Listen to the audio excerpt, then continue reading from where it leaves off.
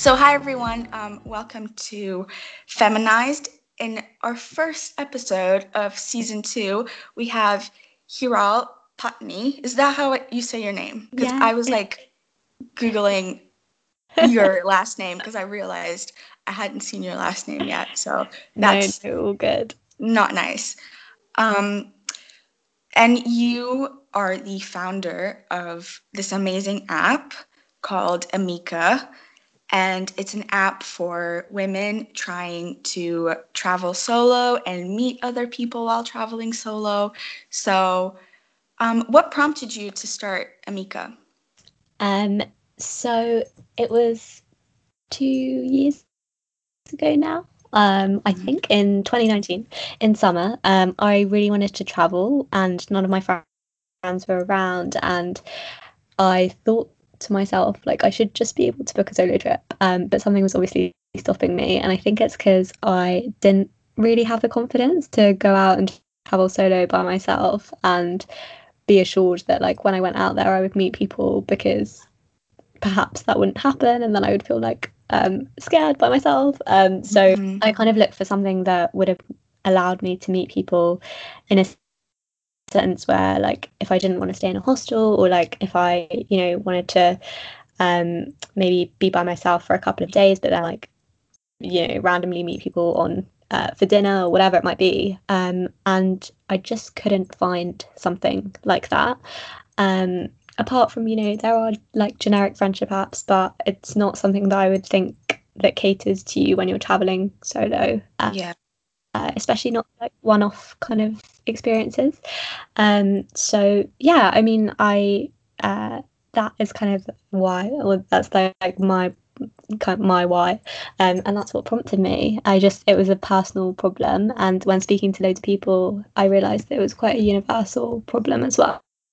Yeah. I think that's, you know, amazing that you kind of saw something as a problem and decided that you were going to fix it. Um, so, yeah, I mean, what have been the biggest challenges of kind of developing this app? Because, I know you don't really have a background in app development. So, what have been the biggest challenges in kind of taking it off the ground? So that's definitely been one of them, but it's also just so much wider. It's like I don't have any experience in like building a business, or like, what tax means, or just like random stuff like Yeah. that you kind of have to get to know. So literally like every part of the journey has been something new for me, whether that is developing the app or understanding like marketing and marketing strategies, like understanding, what kind of how product development looks. It's all been completely new and like a very steep learning process. But I think it's exciting because it feels like something that's your baby. So it's kind of like you're motivated to Yeah. like keep on doing it, which yeah is like sometimes hard when you're trying to look for that motivation, but it comes back to the fact that like you're like, okay, I know why I'm doing this, so it becomes a little Mhm. easier. Yeah. Yeah, totally. Because, especially, you know, like developing an app, just if you don't really know where to start, it can be just really daunting. And especially, we talk about women in tech a lot, Mhm. and how unequal things are, so to speak. Yeah. What have been, your biggest kind of difficulties entering that space? It's really funny we talked about this, but about how like when you say women in tech, I don't feel like that's what I am, because like Yeah. classic imposter syndrome. Um, but I think, But you are a woman in tech. You're oh developing an no. app, therefore like you totally are a woman in tech now. Okay, because you said it, I'll let you. Um, no, I think it's definitely easier to kind of see role models now. Like you have Sharmadean Reed, like you have amazing people like that who you can look up to. and see like, you know, women in tech thriving. But actually, if you dig deeper into kind of even just like, you know, not startups, but tech companies in general, and then you look at the people funding them, like all of the VCs, like you see that there's very few women, and that's two women of color. So it's definitely a space that feels empty and like a little bit void of who I would want to look and see in that space, especially because no one, I just like it does feel very underrepresented. But I think that's changing. I hope that's changing. Yeah. And you kind of you found an investor for Amika. What was that process like? Do you think that, you know, to kind of build an app, you need an investor? Do you kind of, you know, do you feel like you wouldn't have been able to do the things that you're doing without an investor? Or do you think maybe you would have been able to do them? It would have just maybe taken a bit longer? Or what was that whole process like?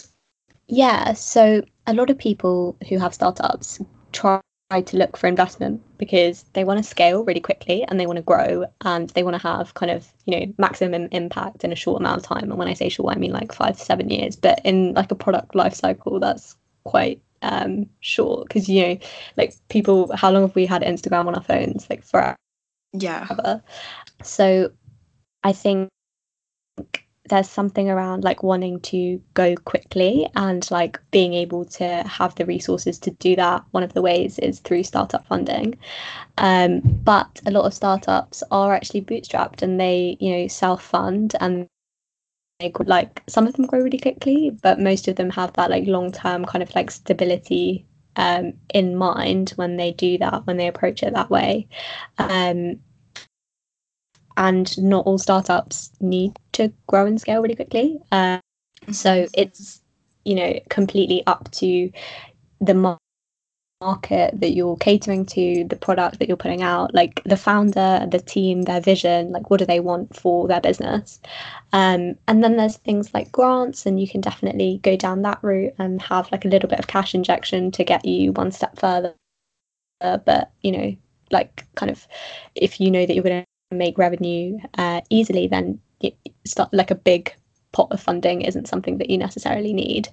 But there's lots of different ways to do it, I think, with what we're building. And like the fact that we do want to go global and like be able to scale into several different markets quite quickly, it seemed like the right choice for us. That's really interesting because you don't really hear a lot about those places also being self-funded. Yeah, I think that's really, really interesting. And what has, you know, your investors, what has that allowed you to do in terms of your vision, what you want Amika to be? It's definitely allowed us to expand our reach. And I think that's important because we then get to really know who we're building Amika for. So we have like a wider vision now of our community and potential users. And we've also put some of that funding obviously into the product itself and like developing and refining that. And it's kind of, you have to look at it from like a 360. So it's like the marketing, the product, then like you as a founder, like what else can you, you know, give that, like where do you allocate that so that it maximizes the return. It's definitely been helpful, and I think also the thing about investors is like having the right one on board that can provide strategic advice is like gold dust, because I've had like horror stories of people getting funding and then like having investors call them at like 11 p.m. on a Sunday being like what are you doing? So having people that, you know, are experienced and know that you need the capital but you also need the space to be able to build your business, and they make themselves available for advice, but they're not going to hound you to kind of take away energy from you needing to build your baby. Yeah, that's really interesting as well, because obviously they're putting in money, but they also kind of have to respect. I mean, they invested in you for a reason. They kind of also have to let you have the space to kind of be the person that they invested in. So yeah, exactly. And that's why I would always suggest like get as far as you can without funding, so that when you go to them, you're like, look at what we've done yeah, without any.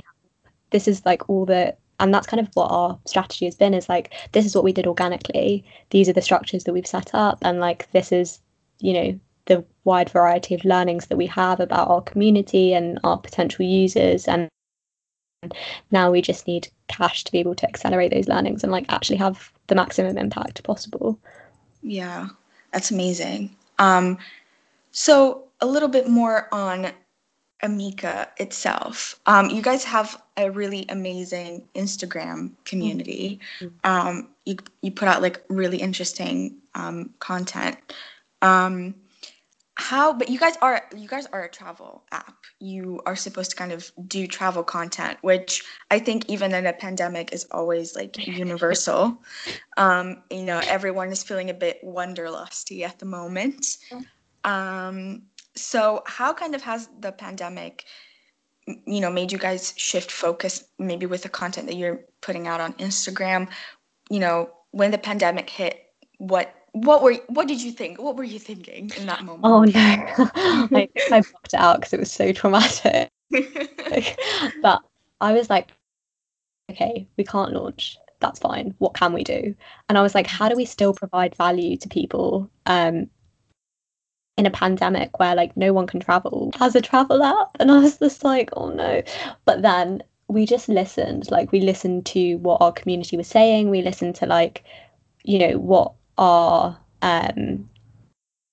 kind of the people that we were following, travel bloggers, etc., like what kind of conversations that they were having. And it's such a powerful thing to just like digest what you see and like understand what your audience wants, because we realized that like people were traveling, but like they were coming back and kind of sharing like stuff on their Instagram or maybe blog posts, but there was no one place to collect that information. So we set up a platform for people to share tips for traveling during COVID. And that got like a sizable chunk of global members. So we knew that, people did like value that. And then earlier this year, we launched our Facebook group for just general travel tips, advice. Like people that we know from our community have actually moved abroad during the pandemic, and they've been having loads of interesting conversations in that group. So we realized that when the pandemic hit, like the most important thing for us was community and still being able to connect people and bring people together despite people not being able to travel. So that's what we really, really focused on.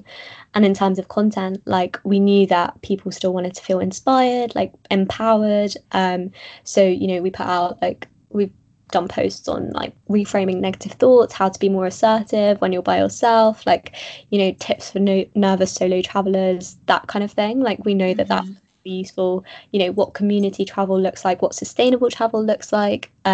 Every time there's like a lockdown announcement, we try to like create useful information that's digestible for people to understand. So we've tried to listen as much as we can and like provide value on that basis. Yeah. And that's, I think, really important, kind of be able to pivot, especially when you're a startup and you're just kind of getting things off the ground. And, like I said, I really like the Amika the Amika Instagram page. And I love the fact that you guys have a Facebook group, because I didn't really know that people used Facebook still, but like... No, this is so funny because literally like everyone I tell about the Facebook group, they're like, why? Like, why are you back on Facebook? But actually, like most of the really big solo travel groups are like operate on Facebook, and I didn't know that. Yeah, but it makes total sense, because where else do you find a platform that you're already familiar with that you can interact with in a safe space? So it's not like Instagram, like you're in this like little community, that you can share like long stories, posts, you can ask questions, like we approve everyone that comes into the group. So it's already like a little like it's like a mini what we want to do with our app, right? Like building this community. Yeah. But it's just about creating this safe space, and we were like, let's just go back, let's revive Facebook. I think we're single-handedly driving people back to Facebook. Yes, I love that because, it makes so much sense when you're saying it, but people don't really, at least I didn't think that you could really go on Facebook and there was still so much that you could do there. And literally, like, someone the other day asked about like what people thought about like house swapping, and like 20 people replied being like, yeah, like I've thought about this, like I want to go here and here, like this is how I would do it. It's just so interesting. And it's like you couldn't really have those conversations on Instagram because it doesn't, you can, people can interact with us and we love that, but in terms of like facilitating people to interact with each other, that's what the Facebook group hopes to do. Yeah, that's amazing. So how have you how did you guys go about building community? Because community building is something that takes a long time, and it takes a very kind of clear vision. Otherwise, people come into the community that are not very nice, and then things can get disrupted. So what kind of boundaries did you set for yourself ahead of starting Amika? So I think in terms of building community, we said that if we put out something that is so like welcoming and friendly, that when people come onto the page, they feel like, like this is cool. Like this is somewhere where I feel like I could be in terms of the digital space, then the people that would reflect our content are the people that we'd want in the community. So we always just focused on creating something super friendly. Like we said, we wanted Amika to feel like a friend in terms of like how it is as a brand. And we know that, people that will be drawn to that are the people that really value friendship in their life, and the people that, want to be able to connect with other people, and the people that are like open and like have a lot of love, and just, like, and that's what we've seen. Like that's exactly what every single person in our community emulates, and that's like so lovely to see. So it's kind of like a mirror effect. Like whatever you're creating, you'll attract that. Yeah, that's really interesting. Whatever you create, you'll attract. I love that.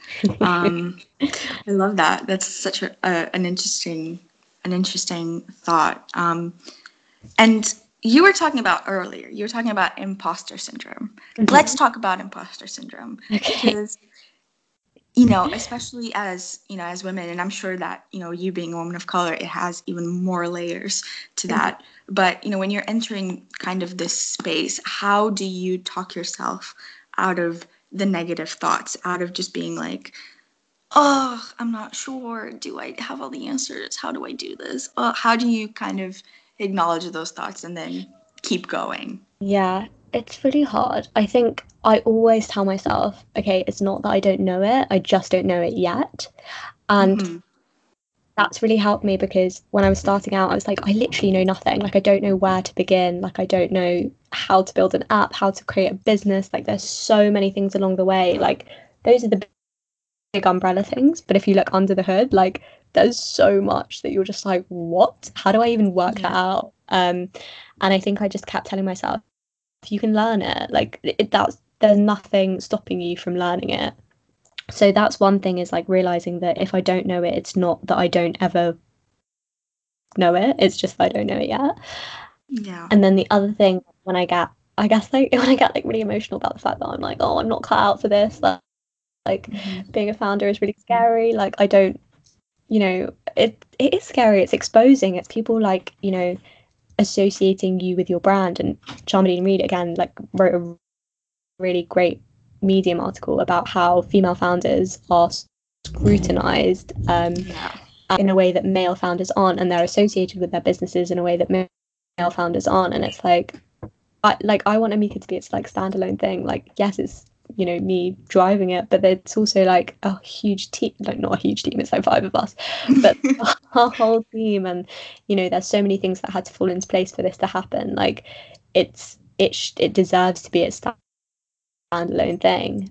But yeah, what I feel like scared about the fact that I'm a founder. I just like try and look at everything really factually. So I'm like, okay, this is what has factually happened with the business so far.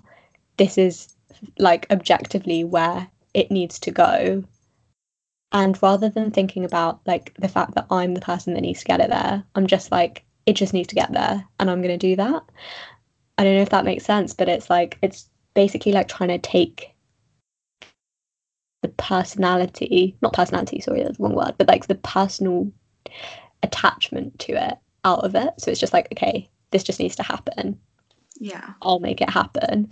And I think that lets you just like focus on the task rather than being like, oh no, like, am I going to do it well? Like, am I cut out for this? Like, is it going to be like a horrible experience? It's just like for example, if I ever have to pitch to like an investor, I'm not like, I do get really, really nervous beforehand. But as soon as I start talking, I'm like, okay, factually, this is what I can tell you about what we've achieved so far. And that kind of like takes the, I guess, the emotion out of it, which is sometimes helpful. Yeah. That is also, I think, a really good advice, because I think that, you know, as women, I don't know, like you get kind of taught to care about things a lot more than, you know, men. Men will just like jump into things and be like, if it fails, it fails, whatever, who cares? But as women, you realize that you are associated with your failures. So when you have like a project, you care about it so deeply because you know that if you mess up, people are going to remember it forever. You kind of like have to work twice as hard, which is depressing, but you're still able to like push through it. So I think that that's like really, really cool. Definitely. There's definitely a difference between male and female founders, and there shouldn't be, but there is, because when I speak to like my friends that are male founders and we're talking about like, we need to prep for like, well, I need to prep for this VC meeting, like how am I going to do it? And I'm like, I need all of these facts, like I need to, you know all of this detail. And they're like, no, you don't, you just go in there and you say this and this, and it's like very like, you know, like a very different angle. And I get quite like stuck into the detail because I'm like, what if they grill me? Like I'm going to need to know all the answers. But actually, sometimes it's okay to not know and just be like, this is how we're going to figure it out, rather than being like, you know, scared that you don't know it. Yeah. Yeah. Yeah, I can imagine. Sometimes you just gotta improvise on the spot. Yeah. Just be like, Yeah. look at me being creative. Yeah, exactly. Like I don't know, like I can't tell you, you know, sometimes how it's going to happen, but I know where I want to be. Yeah. Or the other way around, like I know how I'm going to get there. I don't know if it will happen, but I'm going to try. Yeah. And that's what matters. Yeah, exactly. Yeah, so I'm gonna call you a travel expert. Oh no. Because you have a travel app, so you are a travel expert. And I asked you last time as well. Sorry, what? Can we add like a disclaimer that I'm not actually a travel expert? I don't want But I anyone think that you are. I mean, you have to like big up yourself. Like, I am a travel expert. And I am gonna state these things. It's in my resume now. I asked you last time what you thought, you know, the biggest travel trends are now gonna be, since, you know, people are starting to talk about ending lockdown, and, you know, Greece is talking about opening its borders in mid-May. So what do you think? How do you think people are gonna travel when lockdown ends? I think there will definitely be a focus on like slow travel. So that's like people traveling for longer amounts of time and like, you know, really soaking in their destination, rather than like jumping to lots of different places. And I think people will really want to get immersed in like the local cultures. We might see more like move from Airbnb, like hotels, to Airbnbs, or just like, you know, whatever it takes to get that local experience, because people realize that they've been, you know, stuck in their own countries and absorbing their own cultures for far too long. So, you know, that fully like immersive experience. I think also people might travel closer to home, perhaps, because they know that you know, there is still a risk that you could get stuck somewhere. So wherever it's easier to get home from, but that still doesn't mean, you know, you can't go somewhere really exciting. Mm-hmm. I think people will still, you know, go on staycays. Like I think like that was it was a thing kind of Yeah. beforehand, but I think people, you know, it's become more of a norm. So it's like, yeah, you know, if we do want to go away for a weekend and we can't travel abroad, like let's just go to, you know, the Cotswolds, wherever. And I asked my friend this the other day, and I was like, "Do you think people are gonna still go on walks like when, you know, like lockdown lifts?" Ugh, He was I'm like, tired of going on yeah. walks. I She can't. was like, "No, Hero, like everyone will be in the pub," and I was like, "Okay." But you know, like walks are an activity that now you're just like, "Oh, like people we can do that." Like you know, you wouldn't think of it as a common thing before. Um, so things that, you know, like have been ingrained as like a new norm perhaps will stay, but I think like equally, like human beings are so adaptable, we'll probably just go back to like traveling all over. So yeah, that's my non-professional predictions. I think that that's actually really interesting because I don't know if you've read this, but if you haven't, you should. There was an article on The Guardian um, about this great journalist writing about how she's tired of going for walks and Mhm. how going for a walk is like a very British thing because no one else like just don't just walk without a destination. So I thought that was like really, really interesting. So it was funny to hear you say that. What are your like top three travel destinations that you just know that you have to go there before you die? Uh, um, where do I want to go? There are so many places. It just depends, like, at what time of day you ask me. Like, if I'm really cold, I would say, like, get me to an island ASAP. Um, I really want to go to South America and just like spend loads of time there and travel around. Mhm. Because I think it just looks so beautiful and like love the food. So would be very Yeah. happy there. Also really want to go to Japan, see the cherry blossoms. I feel like that's something that I definitely want to do. And where else? Just put me like on an island in the Caribbean and I think I'd be happy. My skin like really needs some sun right now, so that would Yeah. probably be my first choice. Yeah. I feel that. I feel that. All right. So I think that that's it. Those are all my So questions. much. Um, Thank you and for having thank you. me. Thank you for like sticking by this whole messed up audio situation. Um, My pleasure. yeah, thank you so much for being on this episode, and good luck with getting Amika off the ground. Is there like Thank a you. date that you guys are thinking about launching, or is Yeah. that still not something that No, you're thinking about? we're planning for end of April. Yay, that's so Yeah, very close. excited. You're like the Amazing. first like non like person that hasn't like listened to me rant about Amika for the last year. But I talked about that. So very lucky to your listeners, I guess. Yay! Good luck. I'm going Thank to be rooting for it. Yay! Rooting you. for you. All Thank right. Thank you. you so much. I really appreciate it. You too. And yeah, thank you. And once again, you're an angel. Thank you so much No, for thank like writing this out. I really appreciate it.